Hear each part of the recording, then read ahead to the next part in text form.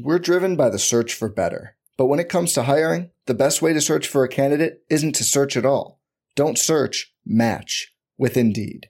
Indeed is your matching and hiring platform with over 350 million global monthly visitors, according to Indeed data, and a matching engine that helps you find quality candidates fast.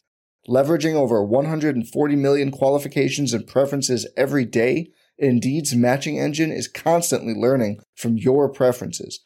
Join more than 3.5 million businesses worldwide that use Indeed to hire great talent fast. And listeners of this show will get a $75 sponsored job credit to get your jobs more visibility at Indeed.com/Blue Wire. Just go to Indeed.com/Blue Wire right now and support our show by saying you heard about Indeed on this podcast. Indeed.com/Blue Wire. Terms and conditions apply. Need to hire? You need Indeed. You don't want it, you don't need it, but you're going to get it anyway. The Kevin Sheehan Show. Here's Kevin. 2nd down and 7. Short pass. Oh, it was picked off by Ward. Scoops it up, jumps to his feet, and entourage blocking to the end zone. Touchdown! Touchdown, San Francisco. It will not be a pick six. Well, that may have been the final throw of the season for Taylor Heinicke. Heinicke pulled in the fourth quarter on Saturday for Carson Wentz after that interception. Ron Rivera said he'll make the decision on who starts against Cleveland early this week. I hope you had a great holiday weekend. My game take from the Saturday 37-20 loss to the 49ers coming up in a few moments. But their playoff position hasn't changed a bit. They're still in 7th, and the final wild card spot right now is theirs in the NFC. They got every result they needed this weekend to stay in that spot. They still control their own playoff destiny. Win this coming Sunday against Cleveland, and the following week against Dallas. Both games are at home, and they're in as either the 6 seed or the 7 seed. Yeah, they still could end up the 6 seed depending on what the Giants do if they can win their final 2 games. So really just netting it out, they can actually clinch a playoff spot this coming week with a win. All right, 2 they're in no matter what happens. They can clinch a spot this week with a win against the Browns and losses by Seattle, Detroit, and Green Bay. Seattle plays the Jets at home. The Lions play the Bears at home, and the Packers, after beating the Dolphins yesterday on Christmas Day, my God, did Tua have just a nightmarish fourth quarter. The Packers host the Vikings on Sunday at Lambeau. Now, Washington could be eliminated with a loss to Cleveland at home if both the Lions beat the Bears and the Packers beat Minnesota. And the reason for that is that the winner of the Lions-Packers game in the final Sunday of the year would end up with 9 wins. Washington, the best they could do if they lose to the Browns, would be 8-1. Now, would they be officially eliminated? They would, even if the Packers and Lions tie, Kevin? Yeah, they would, because the tiebreaker between 3 teams would eliminate the Packers first from the division tiebreaker with the Lions because they lost to the Lions earlier. And the Lions, if they were to finish 8-1 and Washington were to finish 8-1, the Lions beat Washington earlier in the year. So again, win the final 2, they're in. Win this weekend against the Browns and get losses by Seattle, Detroit, and Green Bay, and they clinch a spot no matter what happens in the season finale. And at the same time, if they lose to the Browns, they could be eliminated if both Detroit and Green Bay win. So this coming, weekend, control what you can control, which is beat the struggling Browns. Okay, the Browns aren't very good. They have been terrible offensively with Deshaun Watson. Pretty stout defensively. Washington is a 2.5-point favorite Sunday. Kickoff at 1 o'clock. They're going to honor the Hogs on Sunday. I did see that. I guess that was always kind of the plan with this Sunday Cleveland game. They're going to honor the Hogs in a pregame thing with Joe Gibbs. They're also going to announce their new mascot Sunday, if that interests you at all. But Sunday at 1, weather, by the way, looking ahead, warm but maybe wet for that game.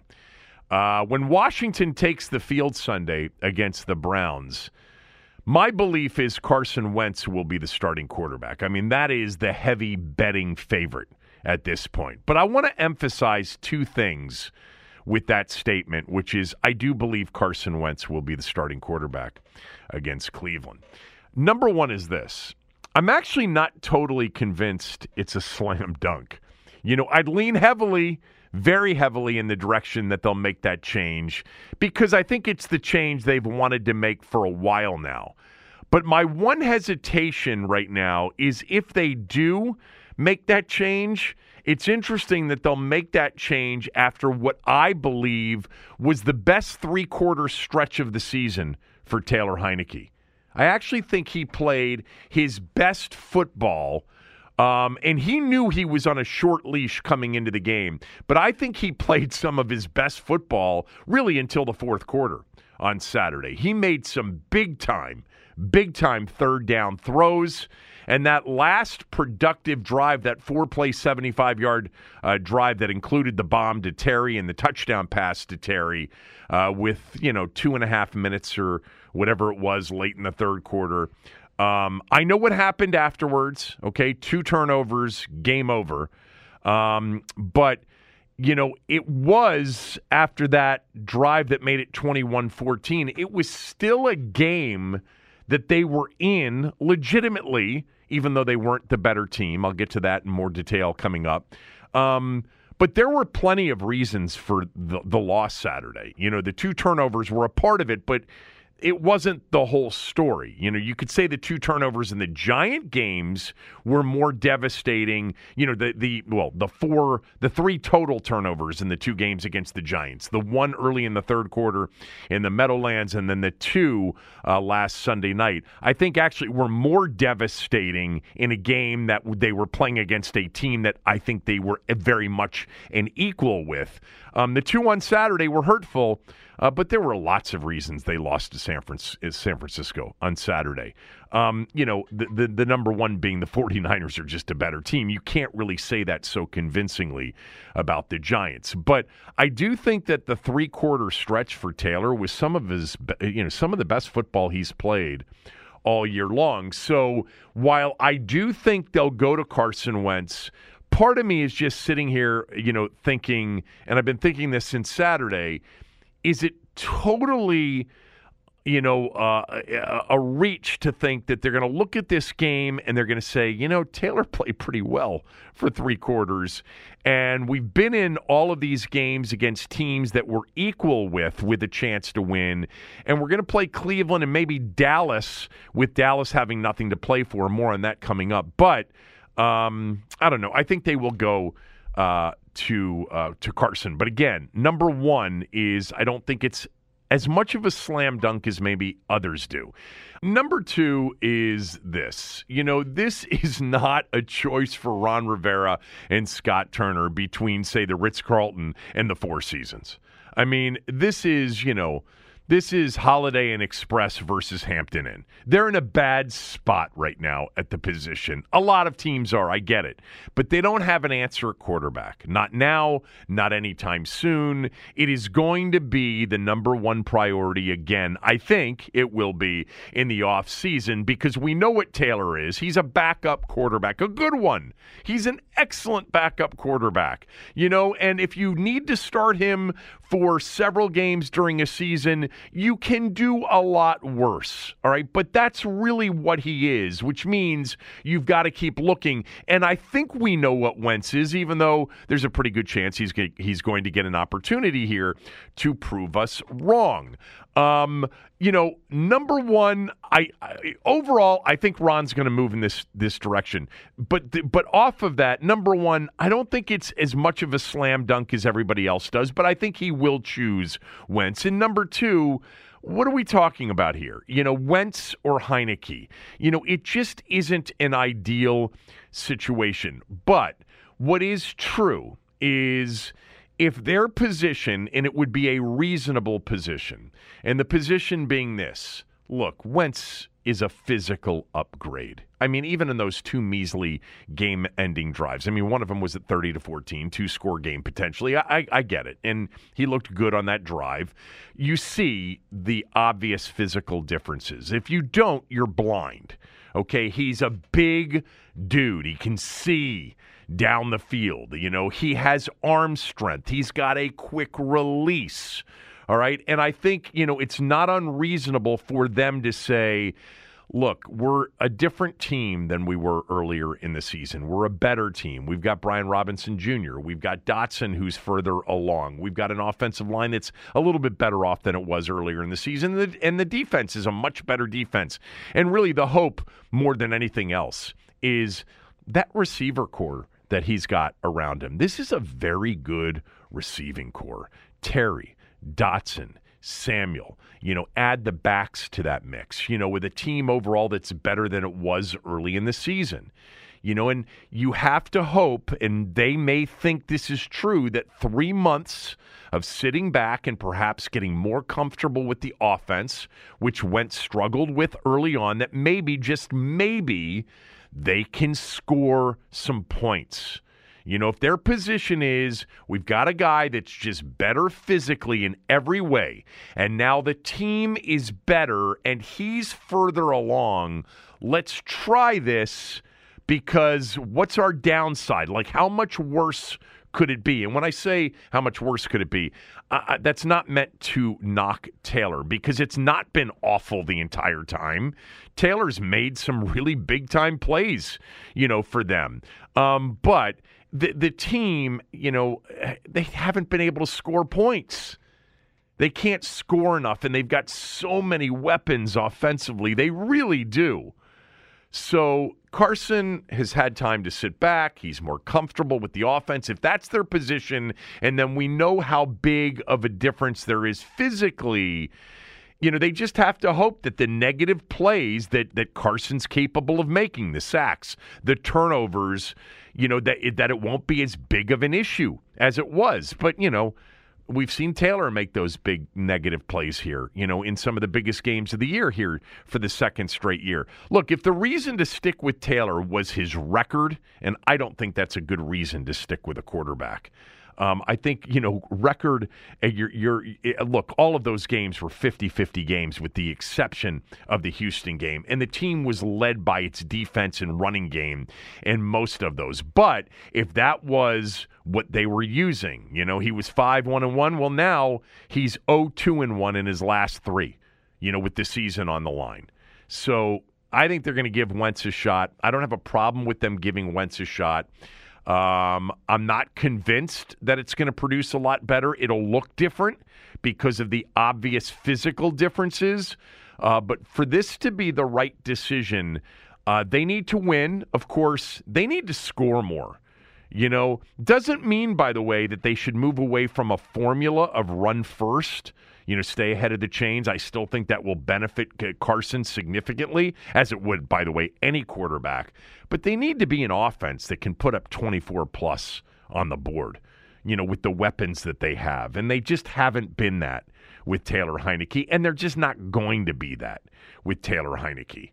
So, again, I think they're going to make the move. I think that's the heavy betting favorite right now. They've wanted to make this move here over the last couple of weeks. They may, behind closed doors, be kicking themselves for not making the move before the Giant game on Sunday night last week. But I thought that Taylor actually in some ways made the decision a little bit tougher, because I thought he played for the first 3 quarters, 2.5 to 3 quarters, the best that he's played all year. All right, let me get to my game take. We'll get to that right after these words from a few of our sponsors.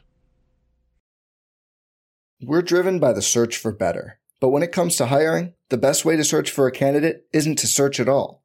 Don't search, match with Indeed. Indeed is your matching and hiring platform with over 350 million global monthly visitors, according to Indeed data, and a matching engine that helps you find quality candidates fast. Leveraging over 140 million qualifications and preferences every day, Indeed's matching engine is constantly learning from your preferences. Join more than 3.5 million businesses worldwide that use Indeed to hire great talent fast. And listeners of this show will get a $75 sponsored job credit to get your jobs more visibility at Indeed.com/Blue Wire. Just go to Indeed.com/Blue Wire right now and support our show by saying you heard about Indeed on this podcast. Indeed.com/Blue Wire. Terms and conditions apply. Need to hire? You need Indeed. This episode is brought to you by Hyperice, the leader in advanced warm-up and recovery technology. They have tons of innovative products, like Venom-heated wearables to help soothe sore back muscles, Normatec compression boots to speed up recovery and increase circulation, and Hypervolt massage guns to improve mobility. Loved by athletes like Naomi Osaka and Erling Haaland. Try them yourself. Get 10% off your order with the code MOVE at Hyperice.com. Survivor 46 is here, and so is On Fire, the only official Survivor podcast, and we have a twist this season. The winner of Survivor 45, Dee Valladares, will be joining us every week. We're going behind the scenes of the biggest moments, the how and the why things happen, and the strategy and analysis you can only get from someone like me, a Survivor winner. Listen to On Fire, the official Survivor podcast, wherever you get your podcast. It's only a kick, a jump, a block. It's only a serve. It's only a tackle, a run. It's only for the fans. After all, it's only pressure. You got this. Adidas.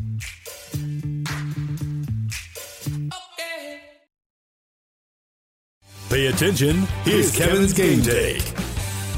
My game take is presented by MyBookie. Go to mybookie.ag. Use my promo code KevinDC, and they'll double your first deposit all the way up to $1,000. That's free money, guys. I know that many of you already have a sports book that you're confident in and that you enjoy, and that you don't feel like, the hassle of setting up another account. But why wouldn't you take up to $1,000 in free money and have a place to at least comparison shop on point spreads, on pricing, etc. MyBookie can be that place for you, and your initial deposit's going to be doubled.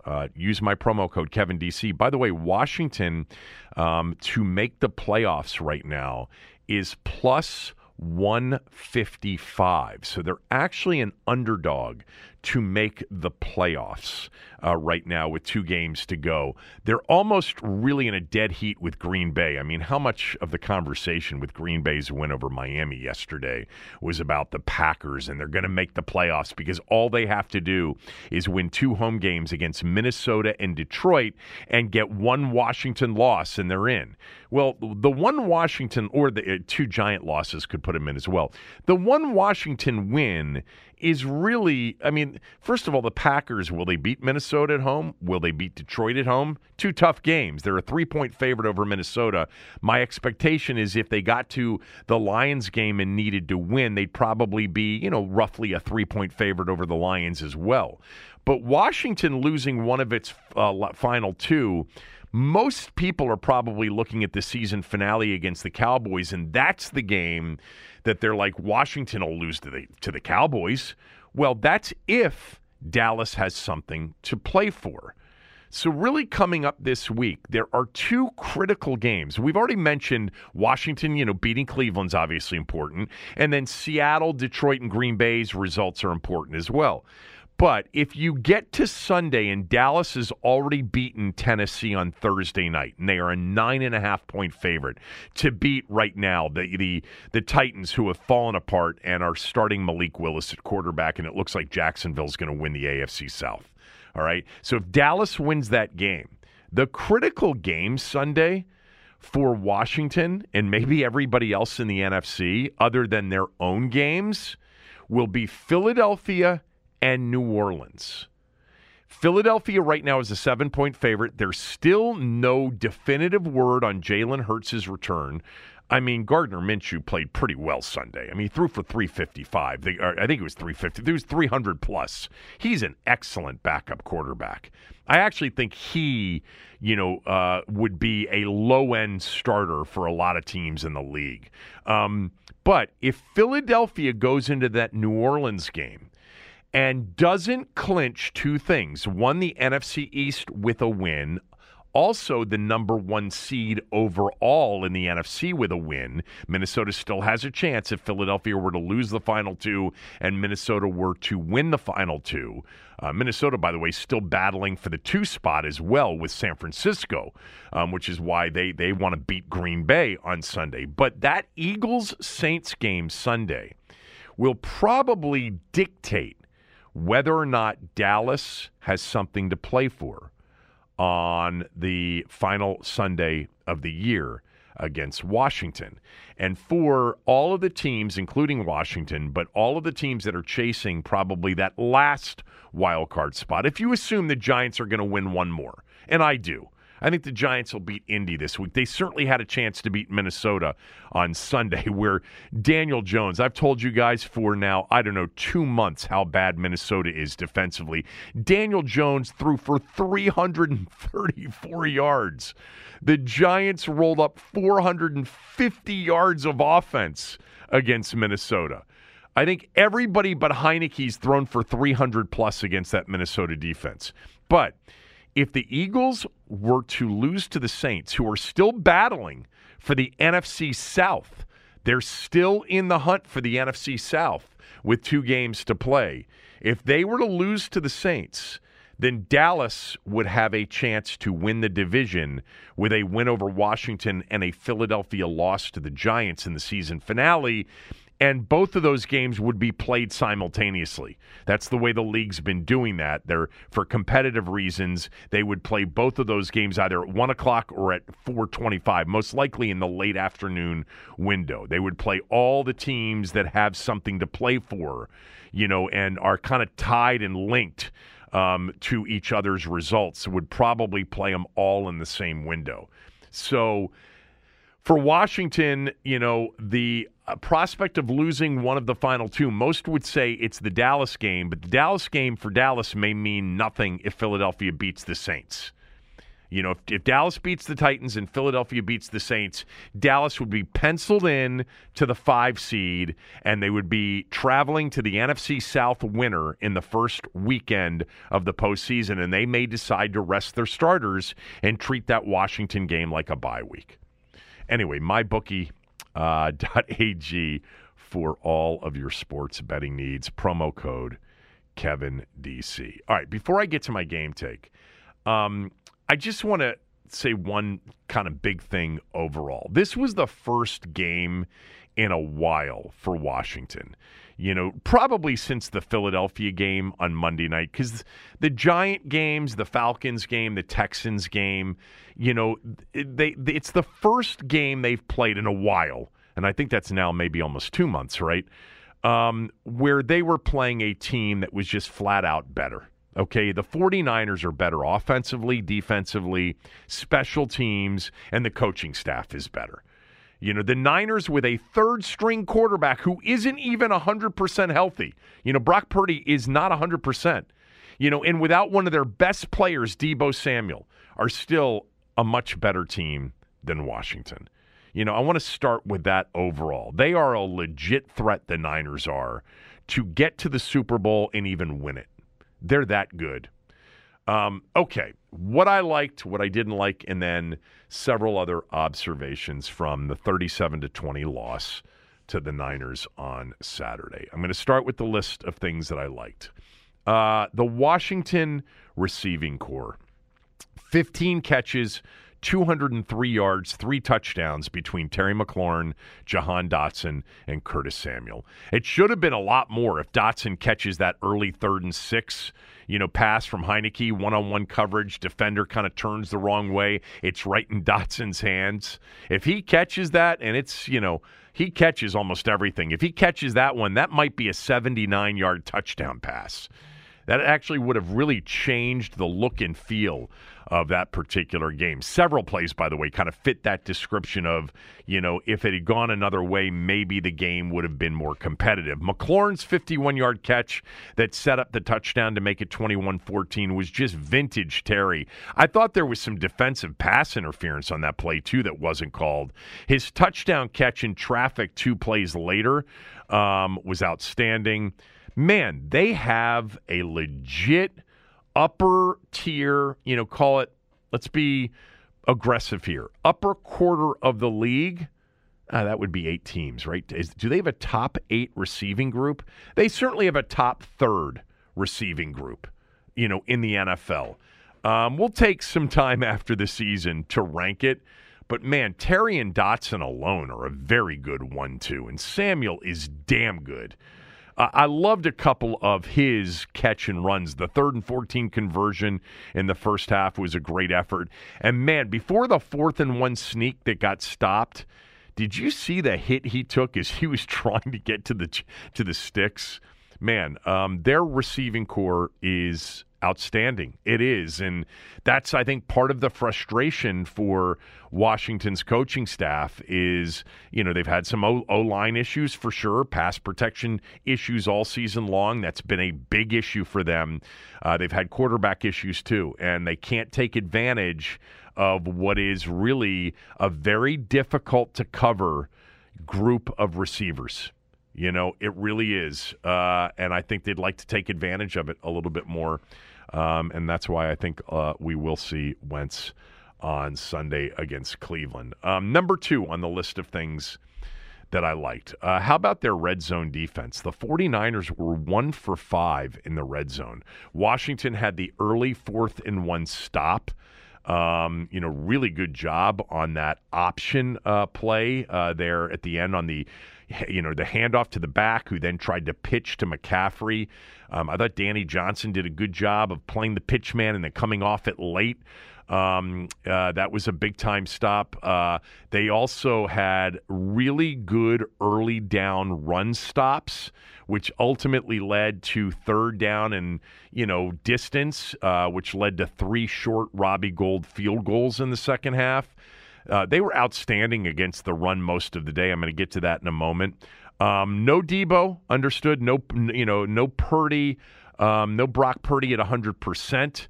You had an unhealthy 3rd-string quarterback, but Washington's defense stood up big time in the red zone. If they hadn't, San Francisco would have hung 48 on them, and won this game by 30. On the list of things that I liked was their run defense. The final numbers are deceiving, and I know I say this all the time.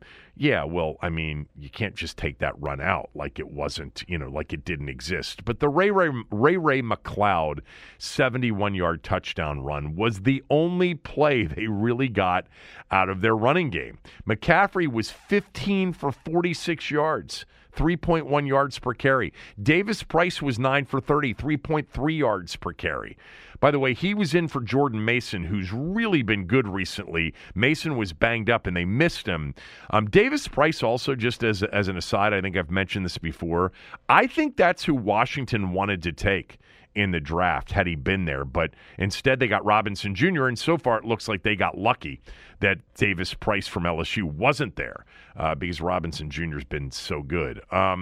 Lots of 5-man front in this game. I don't know.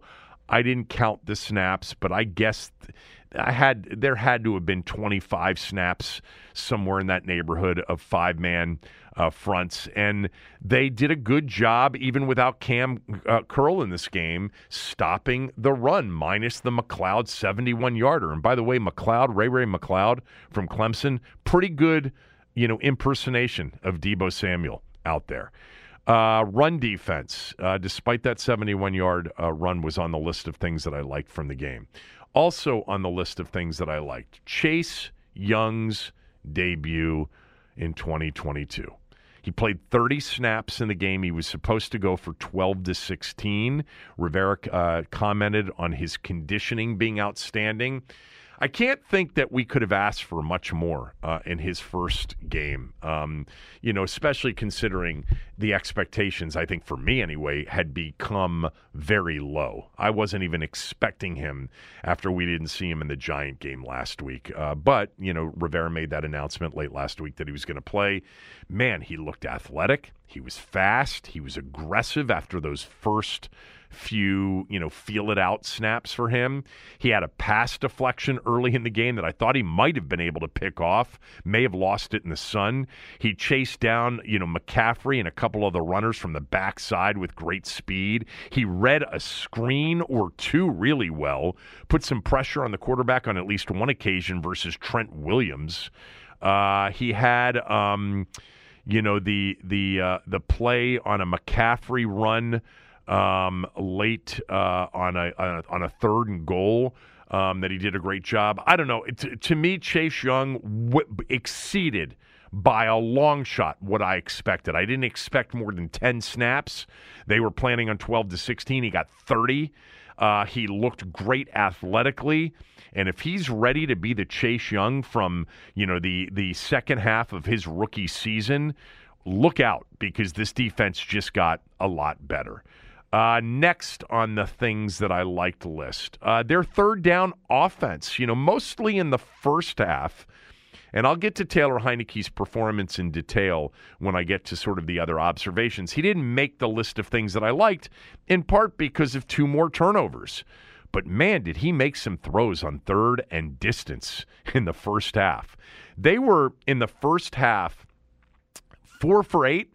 They ended up being 7 for 13 overall. That may be the best they've been on third down since the Monday night upset win over the Eagles. But they were 4 for 8 in the first half with conversions of 3rd and 13, 3rd and 9, 3rd and 5, and 3rd and 14. And they should have had the 3rd and 6 on the opening drive of the game for a touchdown, but Dotson dropped the ball. I mean, that was pretty impressive for Taylor Heinicke in particular when we've been saying all year, can't be in 3rd and long, or he's actually converted some 3rd and longs this year. I mean, I'm not changing my mind that for him to be at his best, you've got to run the football and stay ahead of the chains, because I think for the most part, results would say that that's true. But he's overcome some longer distances at times, and this was against, the 49er defense. 3rd and 13, 3rd and 9, 3rd and 5, 3rd and 14 should have been the first one at 3rd and 6. By the way, Wentz had 3 third down and long conversions on his, drives in the second half. I mean, albeit the score was, it was 30-14, still a 2-score game when he took him down the field and scored to make it 30-20. If they get the 2-point conversion, it's now an 8-point game. They didn't. He got sacked on that play.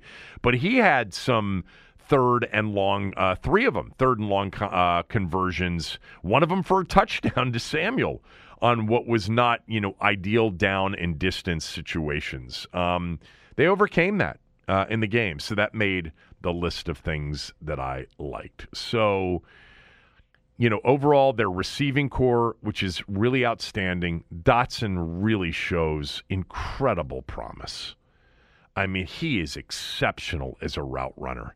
We know what Terry is. I think Dotson also has even more of an ability to take the top off a defense. But the two of them together with Curtis Samuel in the backs and, Logan Thomas, I think he really struggles at times as a blocker, but he is a big-ass target, in the pass offense. That is on the list of things that I like. The red zone defense was outstanding. I think the run defense, minus the one against a team that loves to run the football with a quarterback, by the way, that was a little bit limited. That probably helped if they knew it. The run defense was good. Chase Young's season debut was great, and their third down offense, was really good and was really good in the first half. All right, the list of things that I did not like. Number one, and it was, there was some competition for number one here. I'm going to go with the explosive plays allowed by the defense.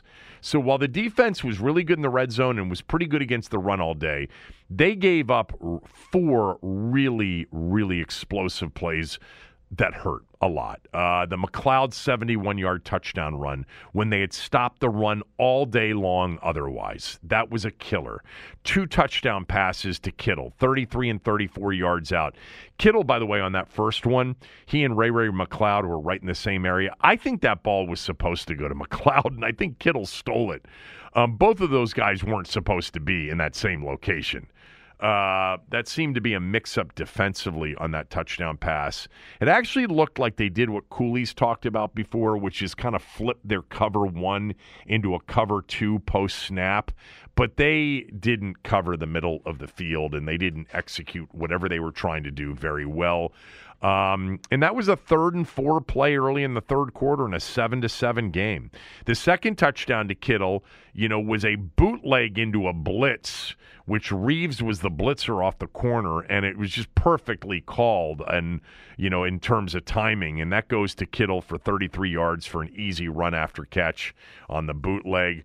And then, after Washington cut the lead to 21-14 on that 75-yard drive in 4 plays, then you get that ridiculous, and trust me, special teams are on this list for this game, that wild goose penalty. They get to start from their own 40, and, Ayuk's wide open for a 54-yarder. So a 71-yard play, a 54-yard play, a 33 and a 34-yard play for touchdowns. Too many explosive plays really, really hurt them in this game. It made what could have been a much more competitive game, ultimately non-competitive at the end. On the list of things that I didn't like after explosive plays allowed, the 2 turnovers, the turnovers have really, really hurt them. They got a turnover in the first half, which was really a turnover on a Jennings drop, and that got bobbled into the air and picked off by Forrest, and that was a big play for Washington because that ultimately set up their first score and their only score on a 31-yard drive. Again, their inability to score offensively all season long has been an issue, and they've needed the defense to score. They've needed the defense to create short fields, and the defense created that short field. But the 2 turnovers in a game in which I think I said, they needed to be +2 for the game to be tight, +3 to win the game. They ended up being -1. They lost by 17. And the 2 turnovers were, of course, after, a game at 24-14, Heineke being bum rushed again. I don't know how much of this you put on Heineke. There was some weird motion in the backfield with Bates. It really kind of made it all jumbled up in there. I didn't like the situation for Heineke, but he's got to protect the ball. I mean, it was Bosa. Bosa's just completely unblockable. They tried at times with one-on-one, didn't work. They tried chipping, but Bosa obviously impacted the game. We knew he could. And that fumble, the defense held to a field goal, and it was still 27-14 when they got the ball back. But then came what was really, I thought, look, they may say Gibson sat down the check down in the wrong spot. He was supposed to move, or I don't know. That's just a bad throw. Under duress, but a bad throw from Taylor Heineke on the check down. That gets picked off by Ward. Again, the defense holds to a field goal, but I think when you're talking about 5 turnovers in the 3 biggest games of the season, all of which, all of which led to points and crucial points, I think that they had seen enough. Even though prior to that fumble, Washington had gone in the previous drive 4 plays, 75 yards, and had, I thought, some big-time conversions and a pretty good game for Heineke. Heineke ended up – we'll get to him in a moment. You probably know his stats already. We'll get to some of those numbers and the way he played. But 2 turnovers, crucial. Ultimately, the 2 turnovers led to 2 field goals. That was it, thanks to the defense. But the second turnover, I thought, looked like it was all on Taylor. Next up on the list of things that I didn't like, 2 fourth downs. The fourth down at the goal line that they didn't get in. It was interesting on that goal to go situation in that, first drive. Washington had a legitimate drive going. It was a 17-play, 10-minute, 48-second drive that traveled 84 yards and ultimately produced no points. That's a shame because they converted a 3rd and 13. They converted a 3rd and 9. And then they had, after the Dotson pass from Heineke, which, by the way, was on a bootleg that actually was called perfectly by the San Francisco defense, and he got outside of the pressure, which was a great play by him to throw to Dotson down to the 5-yard line. And then, you got 4 straight runs. And I don't know, I saw a lot of complaining about play calling and decision-making and coaching. Come on, people. The 49ers are better.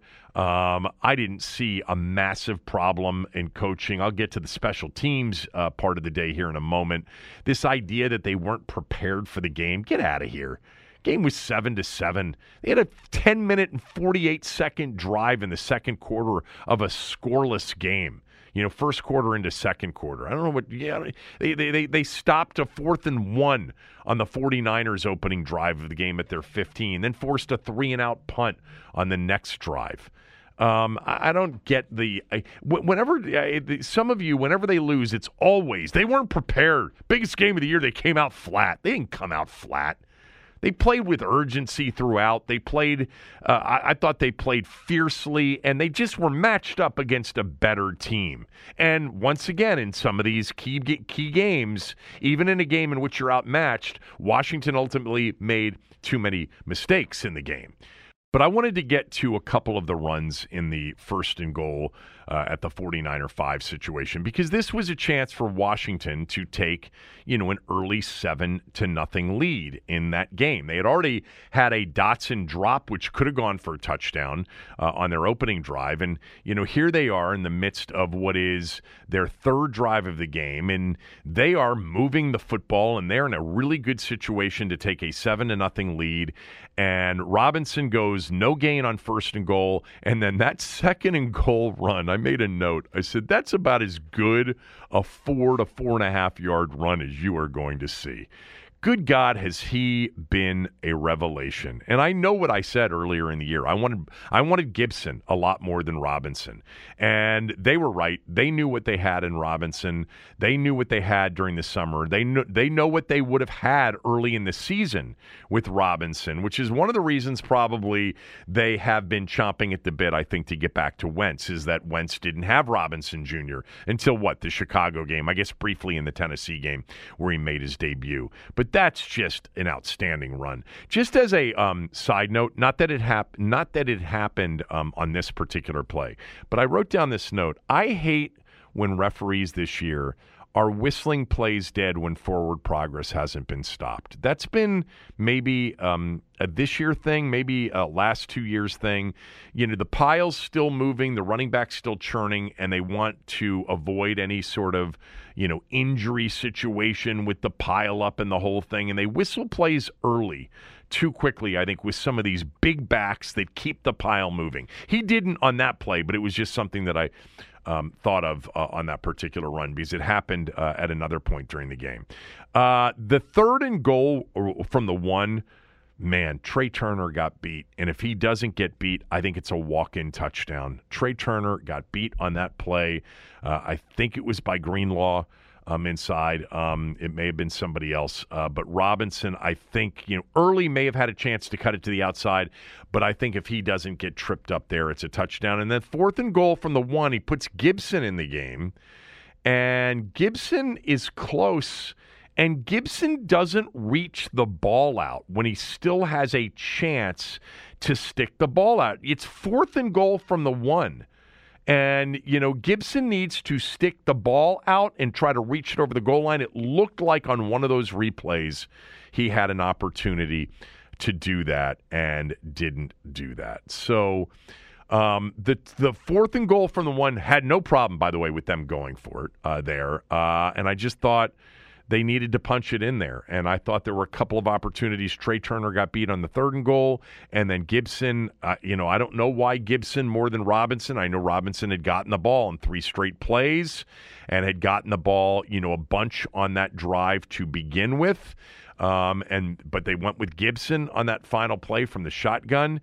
All 4 of those running plays were shotgun runs. They like shotgun runs. Okay, they do.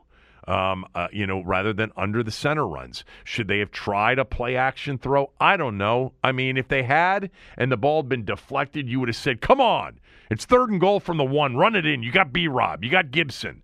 I would have liked to have seen Robinson get the 4th down pick. I think with Gibson, they were hoping he could jump and leap over the line of scrimmage. Never really got that opportunity, but should have reached the ball out. All right, the second 4th down miss. I didn't have a problem at all with Ron Rivera going for 4th and what was really almost a foot. It was a half yard, maybe. It looked less than a half yard after the Curtis Samuel 3rd and 4 reception where he was trying to get there and just got walloped. I don't have a problem with that at all. I mean, I'm sure the analytics say 4th and less than a yard from your own 34-yard line, 3rd quarter, 14-7 game is to go for it. And you got a quarterback that should be able, on a sneak, with his athleticism and mobility, you should be able to get a foot to a foot and a half. And they didn't. Ron seems to think they did, but they didn't have a replay angle that proved it. But Heineke, left it in doubt, and that's a play that to me was a little bit on him.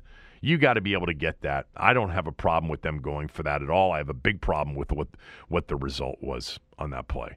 All right, also on the list of things that I didn't like, this was a terrible day for the special teams, and it was costly. First of all, they had a bad opening kickoff return. Secondly, they had a delay of game on their very first punt. Thirdly, they had an unnecessary roughness on their second punt. Butler went helmet to helmet on the tackle. I think that's what the unnecessary roughness was. Gibson bobbled a kickoff return and then got hit at their own 10 after the touchdown pass that made it 14-7. They had a short punt by Tress Way when they needed a big one from deep in their own territory. It was a 42-yard punt. Not a big return in a 14-7 game. Gave the 49ers possession at midfield. They had the wild goose unnecessary roughness penalty after the kickoff at 21-14. Are you fucking kidding me? They get it back to 21-14. It's still late in the 3rd quarter. You just had one of the most explosive drives, quick drives you've had all season long. All right? And it's a 7-point game, and Wild Goose gets an unnecessary roughness penalty, which allows the Niners to start at their own 40-yard line instead of the 25-yard line.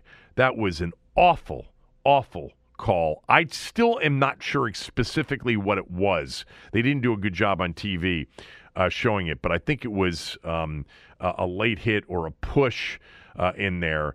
And then the onside kick after it was 30-20.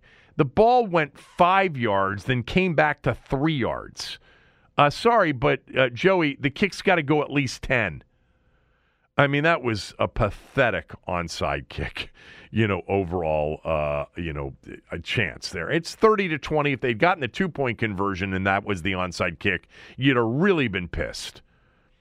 Bad day for the special teams. By the way, I'm not sure why Dax Milne came in on kickoff returns for Gibson. Gibson wasn't hurt in the game. I don't know, maybe the bobbled kickoff return at his own 10, but Milne's a 0 on returns in terms of a threat. He's not going to fumble, but he's 0 in terms of a threat to break it. And you need Gibson's, ability. He had a big return. He's had some big returns as a kickoff returner. So that's the list of things that I didn't like. Lastly, to finish up this show, I'll get to several other observations, including sort of a grade on what may have been Taylor Heineke's final start of the year. And this segment of the show is brought to you by Window Nation. Call Window Nation if you need new windows. 866-90Nation, windownation.com. Mention my name. There's no risk. You'll get a free estimate. By the way, they can do that virtually online if you want it. And right now, they've got a great deal. They're going to give you 0% interest for 5 years, no interest payments for 60 months, plus buy two, get two free, which means you're paying half price on the windows. You'll save thousands on energy bills. Just think about what new windows would have saved you this past weekend with those brutally cold Christmas Eve and Christmas Day temperatures. If you've got older windows, now's the time to act. Call Window Nation at 866-90Nation or go to windownation.com. So, the list of things that I liked, just recapping, simply put, I like the receiving core, man. Washington's got a legit, upper third of the league receiving core. Now they've got to add some offensive linemen. They've got to find a quarterback for sure. And they could really be, with that defense, they could be a really good team in the coming years. Red zone defense was outstanding. Their run defense, minus the one Ray McLeod 71-yard touchdown run, was good all day. It was one of the reasons, by the way, that they did a really good job in the red zone, is because they really shut down the run in the red zone. Chase Young's season debut was on the list of things that I liked. And their third down offense, especially in the first half, I mean, they were 7 for 13 for the game, 4 for 8 in the first half, should have been 5 for 8. And all of them were third and longs. The list of things that I didn't like, too many explosive plays on defense. That's been a problem at times for this team this year, particularly earlier in the season. They're playing in a very explosive team, clearly. Even without Deebo Samuel and with their third-string quarterback, who wasn't 100% healthy, but a 71-yard touchdown run, 2 touchdown passes to Kittle of 33 and 34 yards. By the way, that second one, you talk about a bootleg versus an outside blitz from Reeves, perfectly timed, with Reeves diving for the pitch fake. It just left everything open. And then the big 54-yard bomb to Ayuk after the Wild Goose penalty in a 21-14 game. That was crucial. 2 turnovers were bad, obviously. 4th downs, the results were awful. I thought that Gibson should have stuck the ball out, and I thought Heineke needed to get, less than a yard. It was probably less than a half yard on 4th down to get it. The special teams were atrocious on Saturday. All right, other observations from the game. Let me first get to Taylor Heineke. I'll give him a C, okay? I'm not going to bury the lead. I'll give him a C. He had 2 more turnovers in the game, but I'll tell you what, for 3 quarters, given what they ask him to do in terms of executing the game plan, and by the way, Washington's inability to run the football. I mean, Robinson made some good runs, and there were a couple that were brought back for penalty.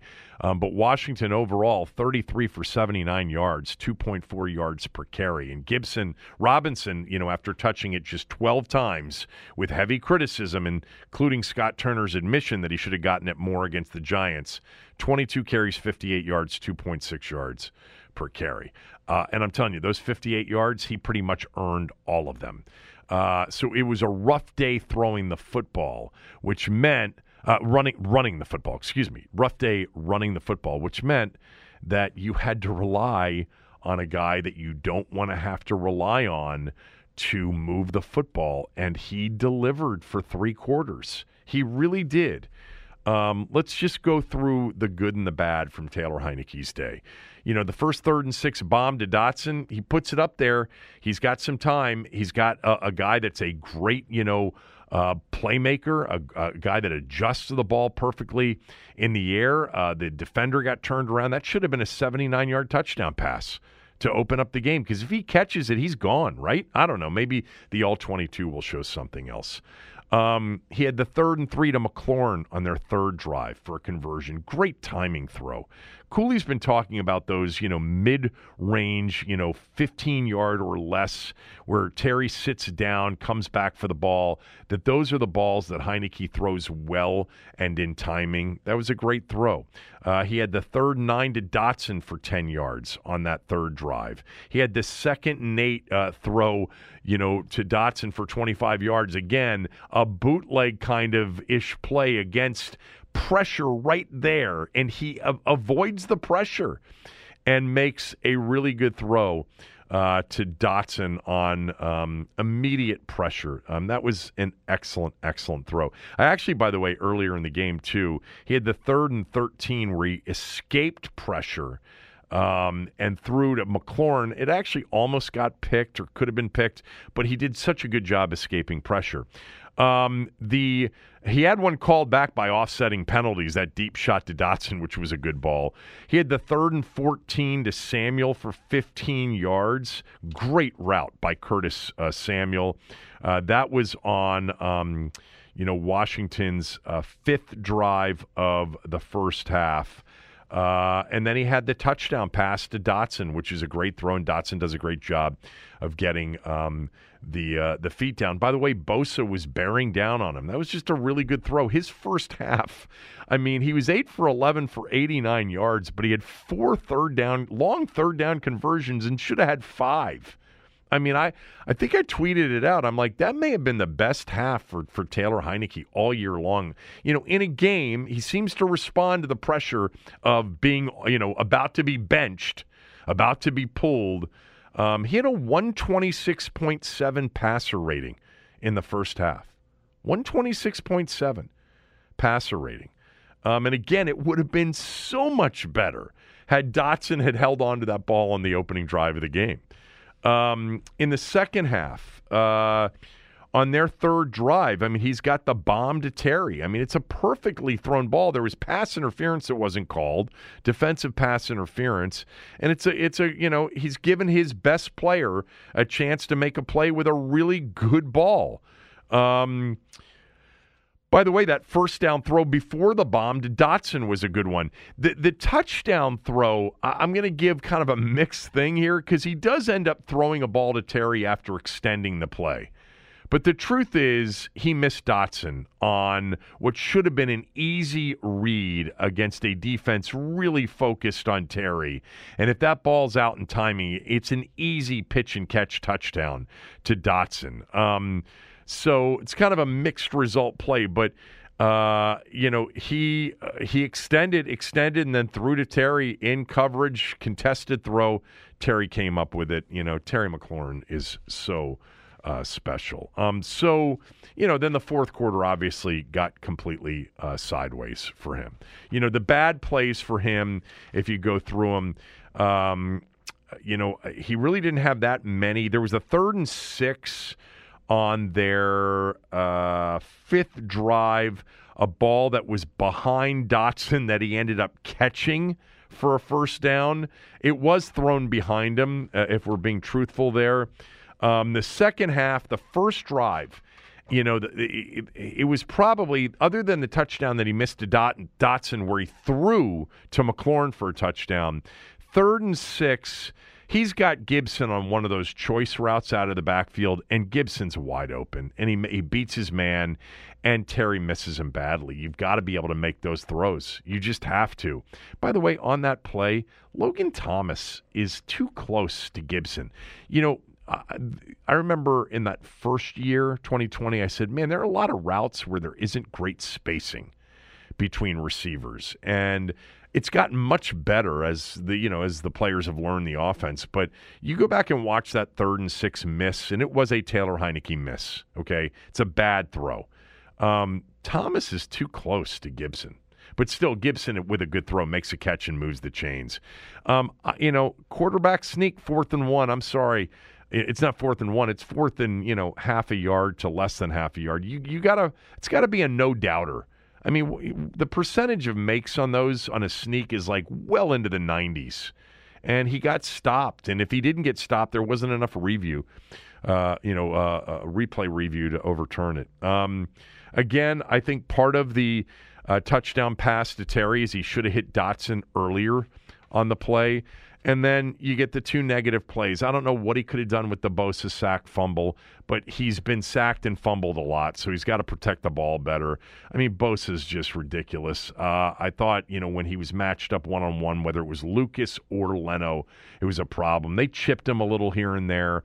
Again, I think I mentioned this already. On that play, there's too much there's too much going on in the backfield with Bates in particular. Like, he's moving right into the middle of the backfield from his tight end position. I don't know if there was any sort of bad execution on the play. I just didn't love the overall look of that play. And then the interception, that's a check down throw, to Gibson that he just completely misses. He's pressured, and he's small, and he's got to throw with touch over the top of people.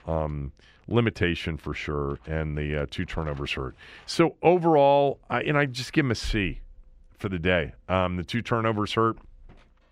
Kind of want to give him a C+, because I think I'm going to give him a C+, because I think the first 3 quarters are as good as he can do it from play action or, drop back. I think that was about as good as he's ever done it, really, from those situations. Anyway, you take away the interception to Gibson, the check down to Gibson that got picked off. I don't know what you do with the Bosa play. I don't know how many quarterbacks hold on to it. I mean, he has certainly shown the inability to protect the football in traffic in the pocket for sure. But you take away that Gibson interception, and you can't. It would have been a B+ performance. 13 of 18 for 166 yards. I haven't seen his QB rating. I should look at that real quickly, because I bet it was one of the highest of the year for him. An 84.1 QBR for him. And if Dotson had caught that first one for 79 yards and a touchdown, he would have been 14 of 18 for 245. I mean, his yards per completion would have been outrageous, as they were against the Giants on Sunday night. But, anyway, C+ for Taylor. Take that interception away, I would have had him at a B+. I probably would have had him in that QBR range at 84.1. Carson Wentz, real quickly. First drive at 30-14 was against their starters. The second drive, I know Bosa was out. I didn't do a head count. He was 12 of 16 for $123 and a touchdown. Look, you can just see the differences. You're blind if you say that there isn't any difference physically with him throwing the football versus Taylor throwing the football. Of course there is. It gets out quickly. It gets out there with velocity. It gets out there with, the vision of a guy that's 6'5" in the pocket. But there are a lot of other things to playing quarterback. But no grade for Carson Wentz. I mean, we got to see what he looks like starting a game with the other team waiting for him. And Cleveland, has been eliminated from the postseason, but they've had a stout defense here in recent weeks. Anyway, some other observations from the game. Number one is this. My God, are the 49ers fast on defense. They are so fast. I mean, we know what they are up front, especially with Bosa. They had Kinlaw back for this game. Fred Warner, their backers just can flat out fly. Some of those runs that Robinson got hit, bounced outside, and maybe in weeks past it would have turned into a nice-sized run, were just the lateral team speed of the Niners. And then Bosa in particular. I said this on Friday's show. I think you could make the case that Bosa is the best player pound for pound in the NFL. I don't know that that's that much of a reach. There was a 2nd and 18 in this game. In the first quarter, Washington had it from their own 7. Remember what happened after the sketchy holding penalty on Lucas last week? 2nd and 18, sack, forced fumble by Thibodeau, touchdown, game changer. Well, they didn't run a drop back on 2nd and 18. They ran a draw on this one. And I just made the note that Scott Turner was not going to drop them back, certainly not against this defense from their own 7-yard line on 2nd and 18 in a 0-0 game at that point. Where are some of the other things I wrote down? I didn't have a problem with Rivera in this game or the coaching staff in this game. I just didn't. They were playing a better team. And by the way, they were playing a better coach team. The 4th and 1's not a bad decision at all. I didn't see it that way. I would have gone for it in that same situation as well. I think, overall, They were ready for this game. They were urgent for this game. If you want to criticize him for starting Taylor Heineke and that he should have started Wentz after you watched Wentz pick apart a defense, it was kind of soft there, especially on the final drive. That's fine. That he should have made the change before the game. I saw some of that out there. But again, Taylor played probably the best three-quarter stretch in a row that he's played all year. And I understand that it led to, a whopping 13 points, right? 13 or 14 points. I know, just 14 points. But Washington had a bunch of deflections in this game. I had 3 counted. Chase Young had the 1. Ridgeway had 1. I thought Jeremy Reeves was really close on a couple of plays, having to play more with Cam Curl out. He had a near interception against Ayuk in the third quarter. Really saw the 49ers, I think, basically saying against the 5-man front, we're going to throw it. Against the 4-man front, we're going to run it. But they didn't run it well against any front, with the exception of the one long run. Trey Turner had a false start, also had the missed block on the goal-to-go situation that I think Robinson would have scored on. Yeah, I think they missed Cam Curl. I wrote that down. That's kind of it, I think, from the overall game. I mean, it was 37-20, a game won by the better team, whereas I think the last 2 weeks or the last 2 games, they lost one, they tied one against a team that I think, you line them up and play 10, and Washington wins 5 or 6, and the Giants win 4 or 5.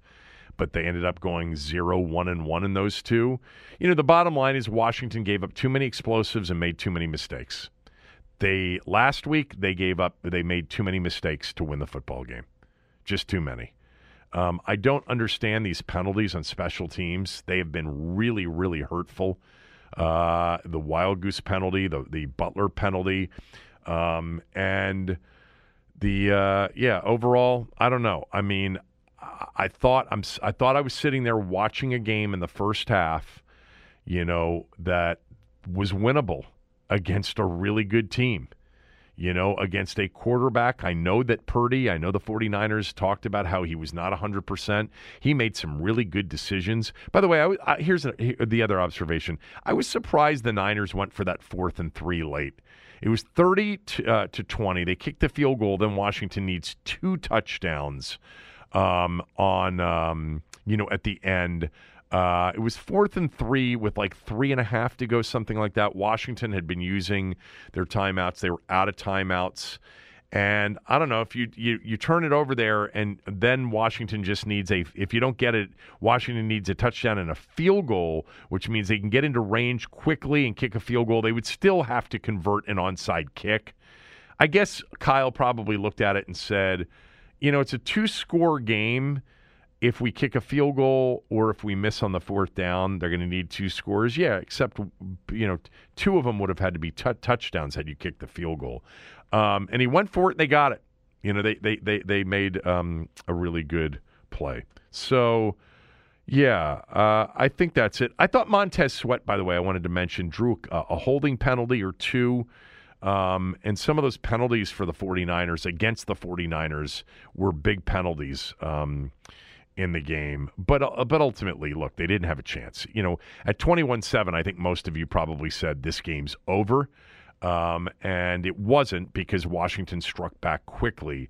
There were opportunities in this game. The long drive in the first half to take a 7-0 lead. I mean, imagine capping that drive off early in the game, on what would have been a near 11-minute drive, 17 plays, and you've got a 7-0 lead, with 10 minutes to go in the first half. That really would have been big. Now, giving up a 99-yard drive was hurtful. 71 of it coming on that run to McLeod, which there was a really good block by Jennings on that play. Right? Really good block on Jennings. But look, bottom line is Washington's still alive to be in the postseason. I still believe, even after the last 3 games, that they could certainly give Minnesota a very difficult game if they got into that 7 or 6 seed, and played the Vikings if they were the 2 or the 3. I think the Vikings could get caught by the 49ers for the 2 seed. Minnesota finishes with the Packers and the Bears, I think. I think that's what it is. And I'm pretty sure the 49ers would win the tiebreaker with Minnesota if Minnesota has another in-conference loss. And so the 49ers still have a chance to get to the 2. So if Washington ends up being 7, they'd have to play the 49ers again. That's not a matchup I love, obviously. But you saw a game that was, I think the final score was indicative of a blowout. And certainly if Samuel's back and Purdy's completely healthy, but Washington has Cam Curl back and a Chase Young that's further along, I don't know. I just think this team's one of the best 7 teams in the NFC. I really do. I think they're better than Green Bay, who's making a late surge here. Not better at quarterback, obviously. I think they are better than Seattle. And I think, Detroit is kind of a coin flip between the two. But Detroit, they got run on by the Panthers. That was a smell test pick. Smell test 2-2 this weekend. Another 500 a week, second straight 500 a week. But my God, Carolina ran all over Detroit to the tune of 320 yards. I mean, that's a big game for Detroit. Carolina is, the winner of the NFC South, if it isn't Tampa and it's either Carolina or New Orleans, I actually think is going to be, in the same way I think Washington with the right matchup could be difficult for somebody, I think the NFC South winner, if it's Carolina or New Orleans, could be a problem for Dallas, if Dallas is the 5 seed, because they would have home field advantage in one of those 2 games. Overall, the NFL weekend was, pretty crazy weekend. By the way, Nathaniel Hackett, after they got beat 51-14 yesterday, disaster if they had pulled off the trade for Russell Wilson. Understood. Certainly would have made the trade at the time. They were poorly coached all year. Hackett was in way over his head. But Brady bringing them back, after it looked like they were going to lose another game, and he did not have a good night.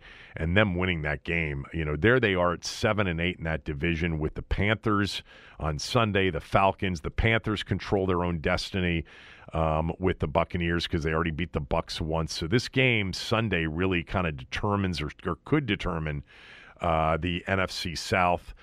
Carolina's stout defensively, man, and they can run the football. They're similar to Washington in many ways, and they could be a tough out in that first round. And then the AFC, man, God, the near comeback by the Patriots, 2 extra points away from a 3-1 weekend. They missed 2 extra points in that game. Okay, now they would have gone. New England missed 2 extra points in their comeback against Cincinnati. I had them +3. They lost by 4.